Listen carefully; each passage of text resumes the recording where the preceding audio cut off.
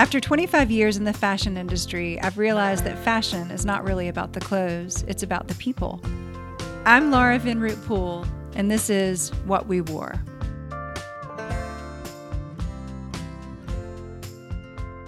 The Moscone sisters behind the emerging collection Marina Moscone are making their way to our Brentwood store this week. We're proud to champion these dynamic sisters and introduce them to our West Coast community, and we wanted to share their story from Season 7 with you again, too.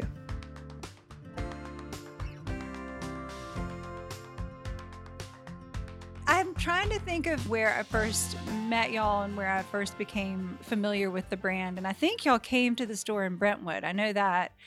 You were so chic, and we talked for a minute, and the minute you left, all of the girls in the store said, please pick up that brand, please, whatever she makes, we'll sell, we want it. Yeah, it was definitely when I came to Brentwood, when you had just opened your store, and I remember saying to my sales manager when we left, that's the best store. Yeah. It's a really fun place and a happy place to be. And we've sold the collection so well there. So the girls must have known, and you really knew that you have a client there, and we're thrilled about it. Well, the girls are so great. So, I mean, it's always such a joy when we make the trip over.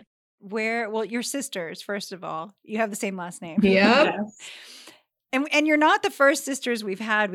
You're actually our third set of sisters on the podcast, which I think is really interesting. Where are y'all from? We're Italian South African, and we grew up in Vancouver in British Columbia in Canada. So, oh, wow. Father's Italian, our mother's from South Africa. So we kind of grew up, went to school in Vancouver. We were both born there, and spent our summers at our country house in Italy.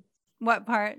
It's in Abruzzo, which is just east of Rome. We actually just did a full-on demolition renovation of our house together as a fun COVID project. Yeah, fun family project. We just didn't think we were busy enough or stressed enough. And so was it remote most of it started not remote. The first year was really not remote. And then 2020 was very, very remote. We, of course, had a team on the ground, but it was really everything, we contributed was over FaceTime and WhatsApp video and photos and that sort of thing. And then we could finally start going back, at the beginning of this year to do all the finishing touches. So it was great. And we've been really, really enjoying it. It was finished this past spring. I'm married to an architect, and I'm actually in the middle of a family project as well. So your parents are involved and the kids. And did everybody agree? And define agree.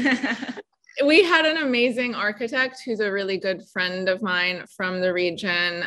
Of course, I have a sensibility for these things, and it was really, really special for me to do a big project it was interesting to do a big project that wasn't collection or clothes. And so such a relief, isn't it, too? Sometimes, like I always need to get my brain doing something completely different than clothes. Exactly. Yeah. So I didn't expect it would be such a sort of cathartic process for me, but it really was. And I loved every minute. We're very lucky. Our dad has more of that engineering mind. So he kind of worked on the technicalities much more than the design and the logistics. We were very fortunate. We got to kind of focus on the good parts.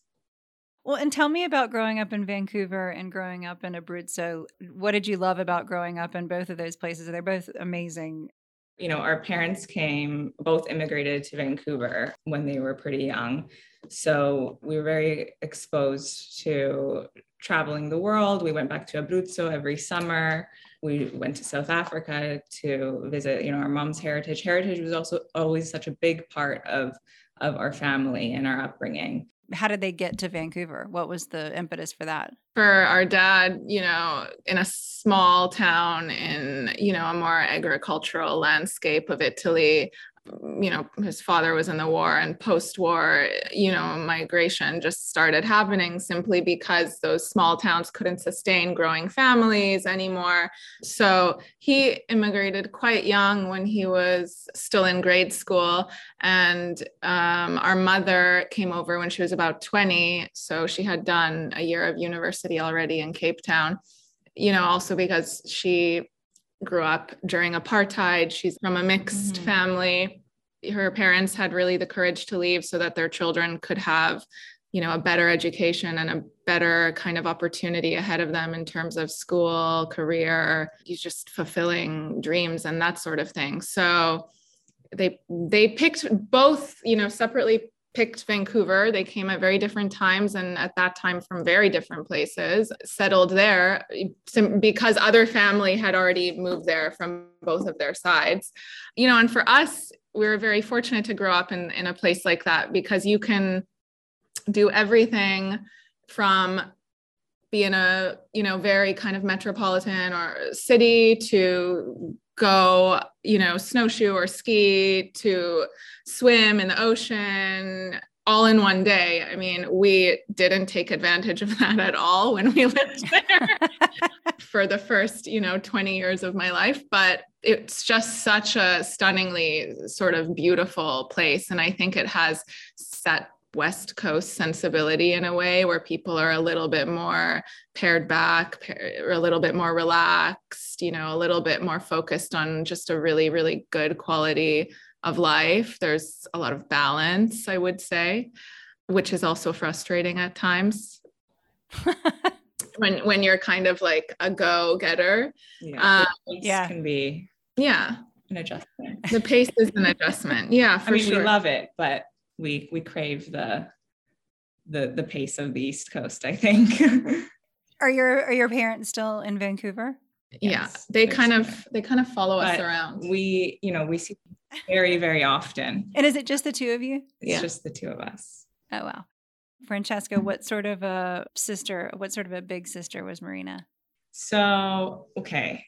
We're actually 6 years apart. Which they say is like only children, right? Yeah. When you're 5 years, you have, because your parents are so different and all that.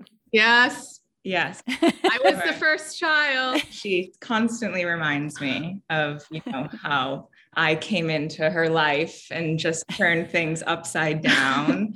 No, but growing up, I always looked up to my sister. I mean, I'm only going to say this once, but she was my cool older sister. I wanted, to dress like her, to do what she was doing. She, probably very annoying for her as she wanted to, live her own life. But no, it was interesting because a lot of people ask, how do you work with your sister and work with her, live with her, do, travel together, do everything together. And, the 6 years, we always got along. You're always in a different stage of your life growing up. So we never really got in each other's hair. And in that respect, we never fought. We just we were pretty, we existed at some point, and then we became much closer when we were both adults. When we were both adults, of course, you become much closer, and we made that really easy to become much closer.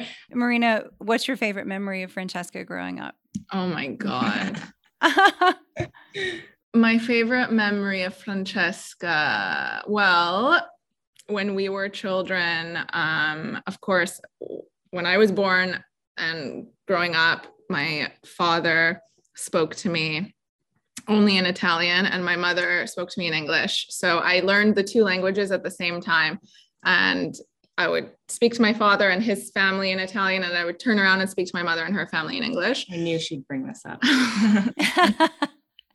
So we were like a multilingual household. And when Francesca was born, we just, assumed she'd fit right in, and we would just kind of go with the program, go with the protocol, go with the program. Exactly. But she came and she started talking, and, we would say something in Italian and she would say the translation in English for us. She'd say, "No, you're wrong, and this is how you say it." So just her commitment to going against the program is one of my favorite memories. What can I say? And Francesca, was it always apparent that Marina was creative, and did you know that she would go into this business always? Yes, for as long as I can remember, Marina has always known what she wanted to do. She always knew she wanted to be a fashion designer, where she wanted to go to school. She always had that unwavering commitment to that goal, and everything she did to reach that goal. And I remember growing up, that question, what do you want to be when you grow up, that everybody asks. And, Marina always knew. And I was, I didn't know, like, for most of my life, what it was that I wanted to be. So I remember it very, very clearly. And Marina, how did you become interested in fashion, and how did you know that was something that you could do even? Growing up, we would, at these summers in Italy, we would spend a lot of time, not just in the country house, but we would go travel everywhere, throughout Europe and throughout Italy. And I would watch my parents, back then there was no like buy now, wear now. You shopped kind of for 1 or 2 seasons ahead. And I would watch them shop for their wardrobes for the year. And the way that it was presented, was so ceremonious. The way clothes were designed, they were finished, they were presented, they were tailored, they were sold, the whole shopping experience. It was such a special process that and every step of, the involvement, from an atelier to a tailor to a sales associate, there was so much kind of pride in the product and the presentation of it. And, I really loved that from the beginning. And I also would there were 2 shows called, one was Fashion File, and it was hosted by Tim Blanks. And this started in like the late 80s or early 90s. And one was Fashion Television, which I think was only in Canada. That was hosted by Jeannie Becker and Tim Blanks. And it was like on every weekend, and on Sunday it was on all day. So, I mean, I've probably seen every episode 40 times. I would watch those, and they would do all these case studies on designers and where they went to school, where they design, what the runway shows, the models, everything. And, I just was so enamored that this could be a job. And when I was 3, I told my parents I'm going to be a fashion designer. And when I was 7, I told them I'm going to go study at Parsons. And somewhere in between that, I stole one of my dad's briefcases. It was this burgundy leather briefcase. And I stole his, letterheads from his office, and I would do sketches on them with crayons. And I took that briefcase and letterhead sketches everywhere I went, to dinner, everywhere. I was so laser focused on being able to do this for my entire upbringing through school. I just did everything to be able to get into school to do this. And it's funny because now I think all the time about, stuff I do and stuff I say yes to, where really it doesn't move the needle in my career or in my life or in my goal. Right. But just in comparison to back then, just like unwavering commitment to be able to do this. So I should probably think about, that. I love that. So that's interesting. You did go to Parsons? I did, yes. What was that experience like, to finally be what you would wanted to be since you were 7 years old, 3, but be at Parsons? Listen, it was, I think, probably the best education I could get for what I wanted to do. And I was so serious about my studies. Sometimes I wish, I look back and, maybe I'm just having like a half-life crisis or a 1/3 now, but I look back and I say, God, I wish I enjoyed, living in New York more, or socializing more, and those types of things. But again, it goes back to that like discipline and the laser focus. I had at least 1 or 2 all-nighters a week for those years. I was, super serious about my projects. You're surrounded, you start with X amount of people and you end up in a pool that's very small. Not everyone makes it through. Yeah. Was there ever a moment when you thought you had wished so much for this and wanted and willed? Was there ever a minute where you thought you couldn't do it, or you weren't worthy of it, or no? Never? Yeah. That's amazing. The whole time. Yeah. Wow. And so you graduated, and what was your first job out of school? So I graduated in the after the '08 crash. And I was a foreigner without, I'm not American. So I had to get a job if I wanted to stay, because I had to get a visa to work. Yeah. So all design assistants were being laid off, design jobs and that sort of thing. And so I got a job, an internship, which turned into a job at a talent agency for fashion photographers and fashion stylists and beauty. And I started working as a producer and agent, which was interesting because, at the time it wasn't what I wanted to do, but I saw just the other spectrum of what we do, and everything is really full circle. I know all of those stylists, right. All of those photographers. It's kind of just come around in a different way. And I got to see sort of this, it gave me a 360-degree view of the industry, because I worked on the commercial side of it, producing shoots, working with, ad agencies, creative agencies, going about getting new business for photographers and stylists and that sort of thing. And I was so lucky to be on, I was like 22 or 23, and I was on huge campaign sets and rubbing elbows with people who at that age I had looked up to so much, for a lot of my upbringings. And then after that, I got a job after a couple of years. I really wanted to get back into design. So I got a job as Peter Som's design director. I love Peter. He's just the nicest.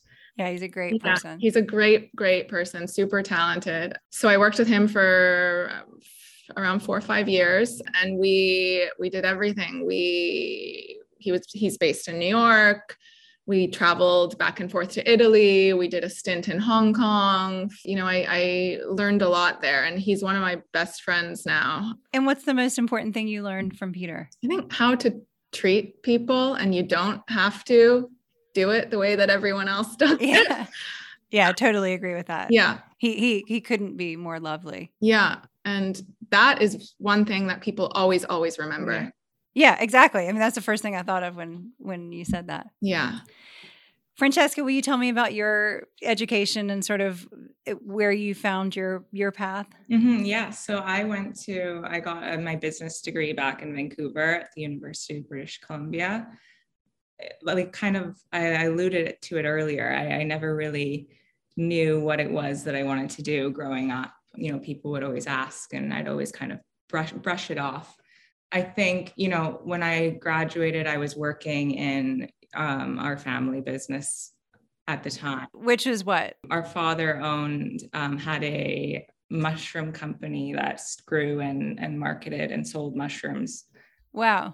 For about 20 years. Yeah. So most of my life. And before that, he had other businesses, but we always grew up in that world, in kind of his world, going to work with him, being surrounded by, we would go everywhere. We would go into every meeting. There was no yeah. And he was an entrepreneur. I mean, he's a mechanical engineer. It's his degrees in mechanical engineering, but he is an entrepreneur. How fascinating. And so out of school, you went to work with him? Yeah, I was working with him, and I was working with him, throughout school as Sure. well, in the summers. And then I didn't know what I was going to do, but I always knew that I would end up doing something with my sister. Really? Mm-hmm. I don't even know if I knew that. And did Marina know that? I didn't know that until now.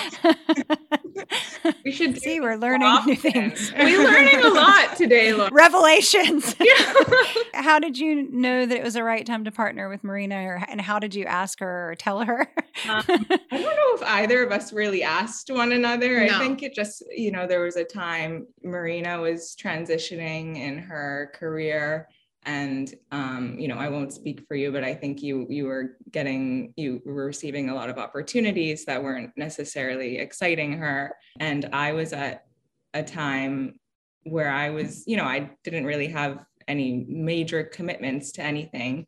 And I think we kind of just sat down one day and she was like, I think it's time that I do what I've always wanted to do. And I'm going to need a business plan. Do you want to help me? And if you help me write a business plan, we can do this together. Yeah. Like, I don't know.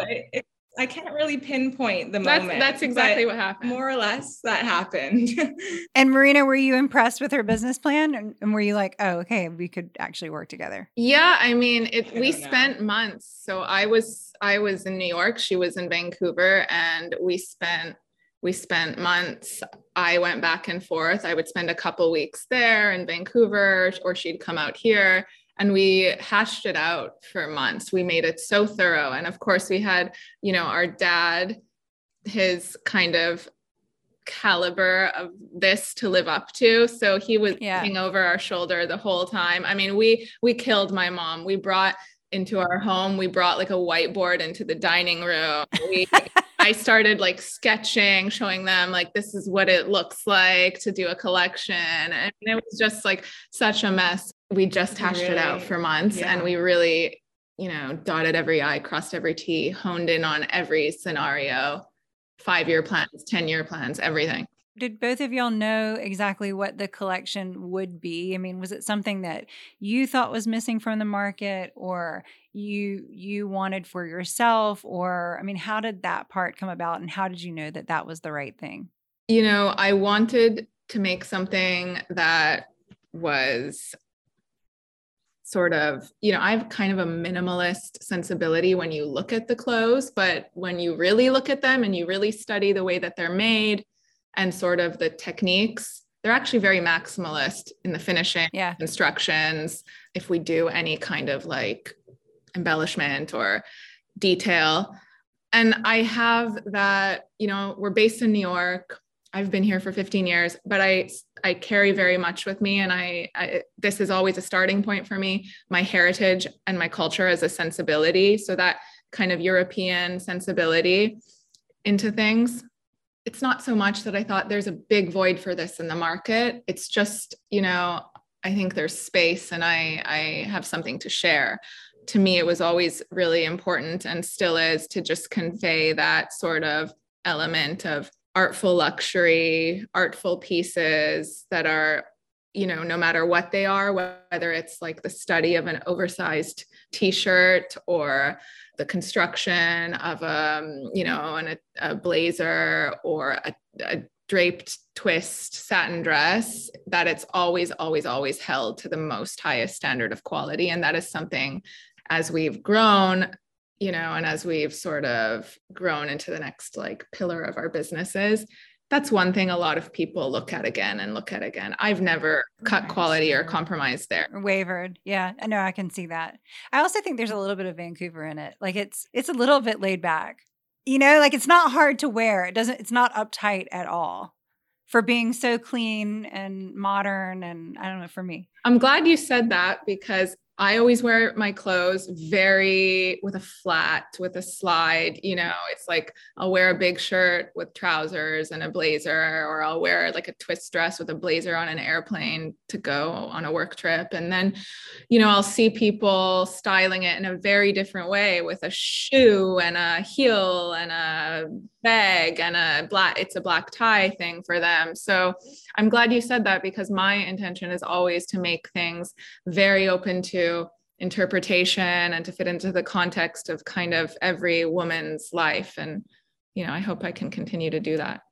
Will you talk to me also about the design process and how you collaborate on that, or if you do? Francesca very much handles the commercial side of things, and she works closely on the financials with our sales team, with our marketing and PR and comms and that kind of thing. And she really doesn't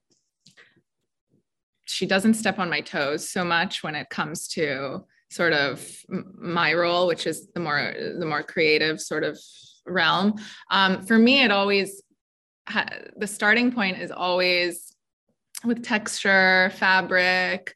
Maybe I see something, an art piece, and, it just gets kind of the wheels turning in my mind.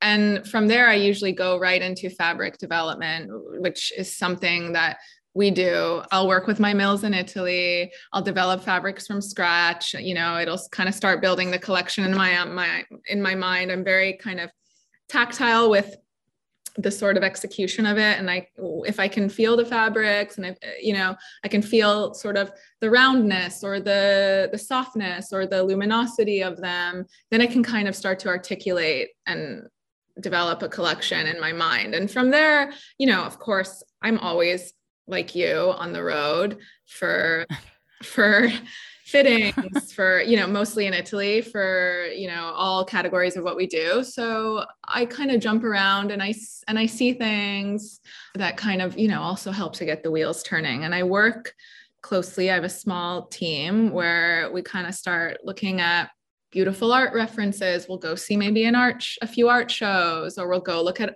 very, very vintage archives just to look at construction detail. If we get something, we'll maybe take it apart and look at how it was made, if it was made by hand and that sort of thing. And that's always my departure. And it's not always, I don't always get to the finish line the same way, which is the most frustrating thing, because every season at some point I say, I'm not going to make it. And then Francesca's like, you always make it. You're just, and then I get even more frustrated when she says that.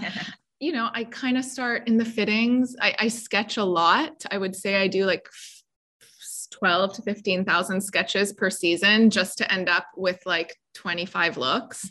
But I go dark. I block out like a week, 10 days, 2 weeks in my calendar, and I don't check my phone. I don't check my email, which is frustrating for many people, I know. And I just sketch. I sit and I sketch. And sometimes I'll do it for 12 hours before going outside or before having a cup of coffee or anything, but that's the way it goes. And that turns into maybe I want to, I can't articulate something in a sketch, then I need to drape it.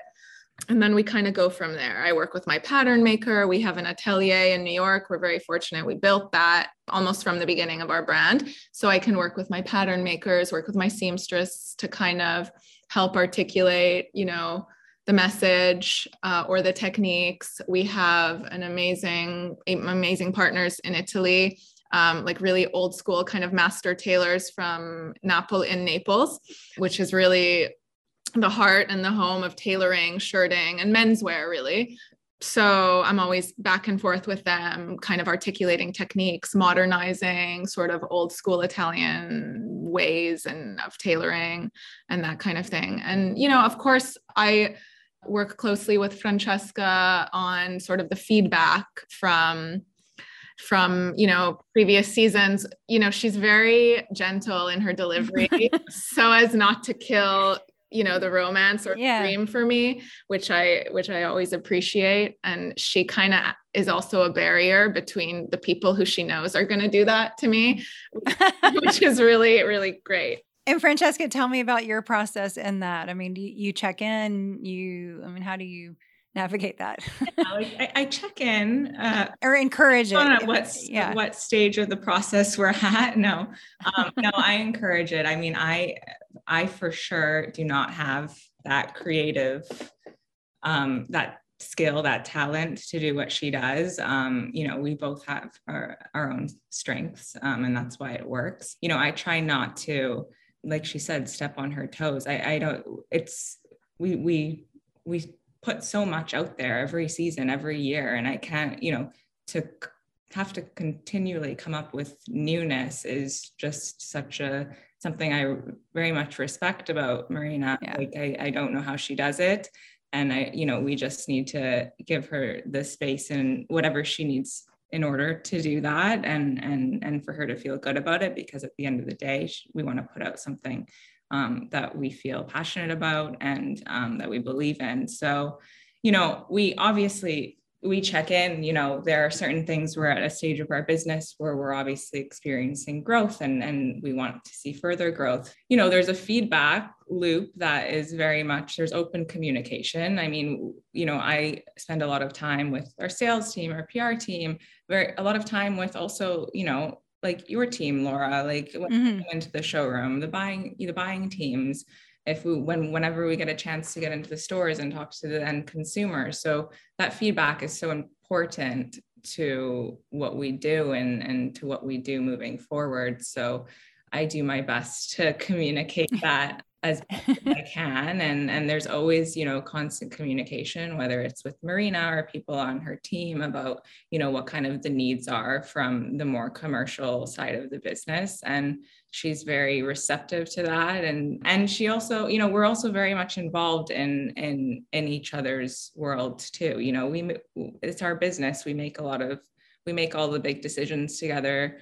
She's very much involved. She wants to know what's going on the business side. She's involved in the sales conversations when it's right, the, press, PR, marketing conversations. There's, we very much know what's going on in each other's world. And I think that's also why it works well. We have a well-rounded kind of 360 view. Has your dad ever given you advice? Yes, definitely. Did you take it? Yes. And when we haven't, no, I'm kidding. No, we for sure. We Absolutely. really rely on him a lot. Yeah. Marina, I read that you said every time Francesca and I haven't listened to our gut feelings, we've regretted it deeply. Can you tell me about a time when you didn't and how it went? Like which Yesterday. one? No, Yeah. I mean, And are you two always on the same page about that? I mean, do you the gut feelings, are they almost always the same? I think so. Yeah. I can't really think of a time where we've really not been aligned out about, aligned on something. Yeah. There were just certain things, and these are, I don't know if everyone will understand them because fashion can be so insular, and this is very behind the scenes, but for instance, in my very first collection, it was just Francesca and I for the first year at least. And not only did I design it and she do her job, but we did everything. We did market, we traveled with it, we showed the buyers, we were sales, we were PR, we did everything. We were fortunate to have some great people come in and look at our first collection. And we had only planned to do 2 collections a year. We thought that was best for us to focus, also given our bandwidth, given that we're, a sister-owned, which is a family-owned. Yeah. And also because there's just so much stuff out there already, and I just wanted to make thoughtful things. And we had a couple of majors come in and say, well, actually, no, we will really want to see pre-fall next season, or we really want to see, this other collection. So somehow like a year later, we had done 4 collections. We were not well. Yeah. And, it's things like that where I wish we had just gone with our gut. Sometimes we've listened to outside consultants who we've hired and, have worked well for us over the years on doing things where,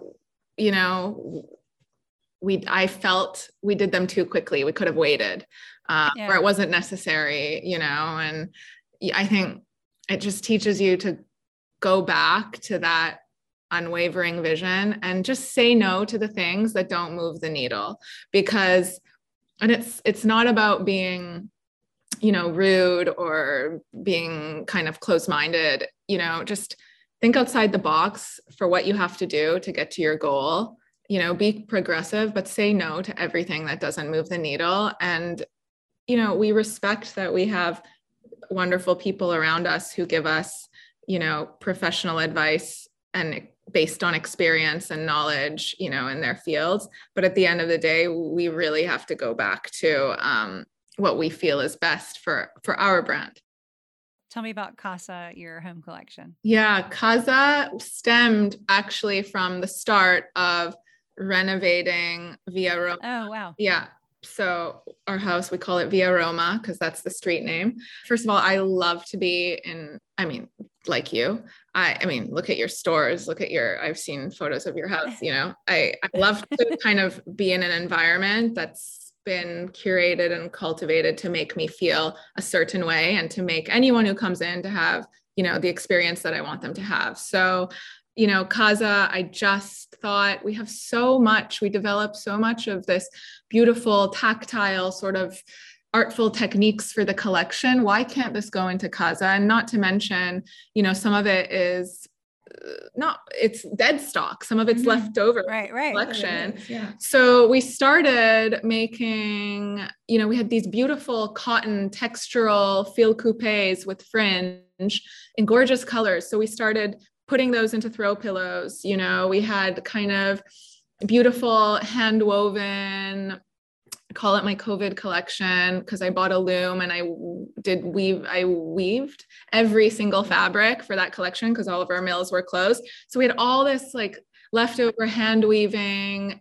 So we put those into throw pillows, placemats, all of that kind of thing. And then we said, we have all this amazing, we do all this knitwear. We have all this, quirky colored cashmere yarns. We do all these sort of techniques. Let's make throw blankets with an amazing hand blanket stitch and contrast colors, and cashmere and wool. Let's make sort of valet trays and coasters that are made from raw hides and age really well over time. And again, I try and make everything very open to interpretation and to fit into different contexts. So I think these things fit into so many different types of homes. It fits into our home here in New York, which is very different from our home in Italy, So I love doing the casa stuff because I think it's a piece of Marina Moscone that everybody can have.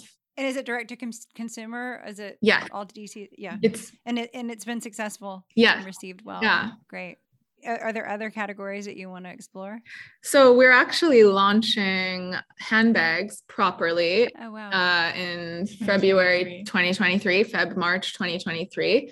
That's something we've been working on for over a year. Yeah. A couple of years now. A couple of years. Yeah. And, for me, I really wanted to wait until the time was really right. Because, I built with Francesca this collection and this brand that had these sort of over time, we're only a 6-year-old brand. So it takes time to develop your pillars, and our pillars, which people came to understand after a few seasons, obviously, were, twisting and draping, sort of that artful luxury, men's inspired tailoring, that sort of thing.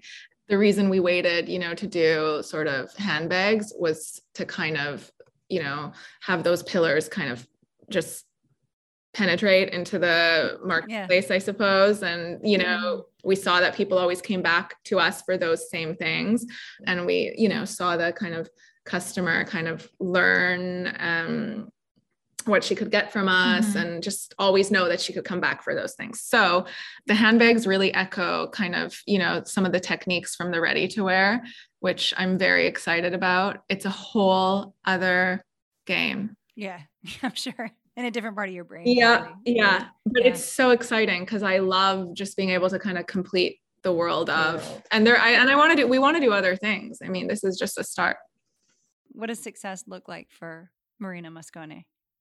We want to continue to grow, and we want to continue to what we've built over the last 6 years. It's just the beginning, and it's something we're really proud of. And we really, are mindful of putting out into the world only things that we really believe in and are really proud of. And we use that to kind of build our brand and build a community. And I think we just want to continue to do that. And obviously growth is going to be a part of that, and it will be. And so long as we continue to see that, I think we'll be happy. We're not doing this for fun. We love what we do. We want to do this for hopefully forever. I don't know if you'll have this. You probably don't have it in Canada, and I don't even know if you have it out of the South, or maybe it's a North Carolina thing. But we have on the highways during construction, they have these signs that say "Let them work, let them live." And I always, especially during the recession, like in 2008, that was our mantra around the office: was "Let them work, let them live." And I do think that it's like if this is a passion for you, if this is this is what you want to do in your life, you just want to work, like you just want to make things. I know my husband is an architect; he just wants to make things. Yeah, I mean, it's not work, and that's not easy. Yeah, right. It's not easy because you have an emotional connection to it, so everything is that much more difficult when there's emotions attached to it. You just can't let things go sometimes, or you can't, it takes longer to kind of arrive at a place where you're really fulfilled and happy with something that you've done, at least for me. But, first of all, I consider myself to be one of the luckiest people in the world because I knew what I wanted to do from a very it's really rare age. And I consider myself even luckier that I got to do it. So, you know, if anyone knows what they want to do everything you can to do it and to make it happen, everything you can. Choosing happiness kind of leads to the success that you want in the work. And I think success looks different for everyone. It, you know, I think of it as it's never going to be balanced ever. I don't I don't believe in that either.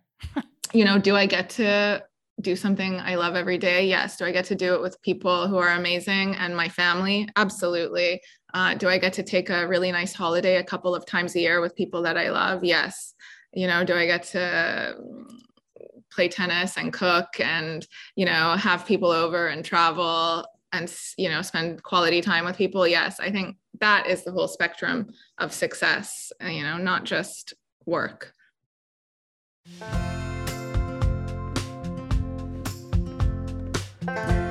What did you wear to the prom? Did you have proms in Canada? I've forgotten if this is a thing. I mean, I got schooled a couple weeks ago that there are prom-ish things in England. So I will always, I'll ask that again, but I don't remember if Canada has prom. We call it a grad. They don't call it they call it grad. Yeah, right? it's just like grad. It's not really called prom, but it's the same. It's the same. Okay, all right. Well, I need to hear what y'all I wore. So this is so ridiculous. So we were in Italy, so naturally we shopped for my prom dress in Italy, and it was a Max Mara dress from like a runway collection that was very sort of like Grecian and Roman inspired. It had sort of, I mean, now I feel like I'm gonna have to like post this on Instagram or something. Oh, we and just knowing the history of Max Mara, it could have been designed by Corinne Rothfeld, correct? I mean, that was around the time maybe that she was working with them. Maybe okay.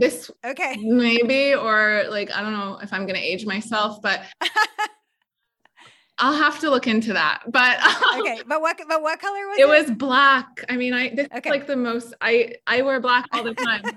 Black. It was very Grecian. It had ties that tied around it. I mean, you know, and I wore like layers of pearls with it.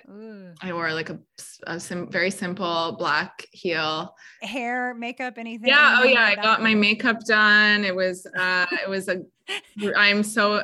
barely wear makeup now. It was a green shadow. Oh my God. But it was tastefully done. Yeah. It was tastefully done. It was tasteful green. No. I had like a French twist kind of thing with some, you know, loose tendrils. Yeah. Some loose kind of hairs in the front. Yeah. My best friend at the time, who was a year older, he came with me, and yeah. That sounds like a good look. I like it. It was a good. It sounds on brand. It was a good look. And I actually went to my best friend's prom the year before with him as his date, and I wore Betsy Johnson dark violet velvet Devereux burnout dress, which at the time it was cut on the bias, had a cowl. I still have it. I still have both. That's really cool. All right, we need pictures of those. All right, Francesca, you are up. I can't wait. I remember I came to New York with Marina was living here, but we came to visit her, my mom and I, and we bought my dress here. It's a bit weird, and don't let your imagination run wild, but it was Dolce & Gabbana, and it was black. It was very tasteful. Spaghetti like straps. It had like ruching on the front. It was close, you know, like hugged my body to the floor. Had like a very little train. A mini train.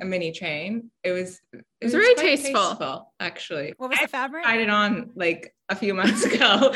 I like brought it back here, and I don't know for what reason. It was what was the fabric? I think it was like a stretch crepe. A stretch satin crepe. Yeah. Cool. All right. And hair and makeup, any hair memory? Makeup was pretty, I mean, I got my makeup done. It was pretty neutral. Hair was like a updo that I would never do. Like again, like, you know, volume at the top. Like, no, it was bad. Oh, I wasn't proud of that, you know, choice. And listen, none of us are proud of it. And really, the fact that you can talk about it is the best part. Yeah.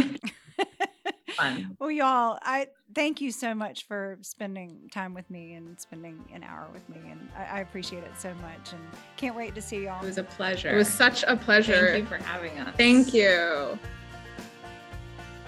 What We Wore is produced by Capital and Balto Creative Media. The original song, Someone So Enchanting, was composed and performed by Britt Drozda.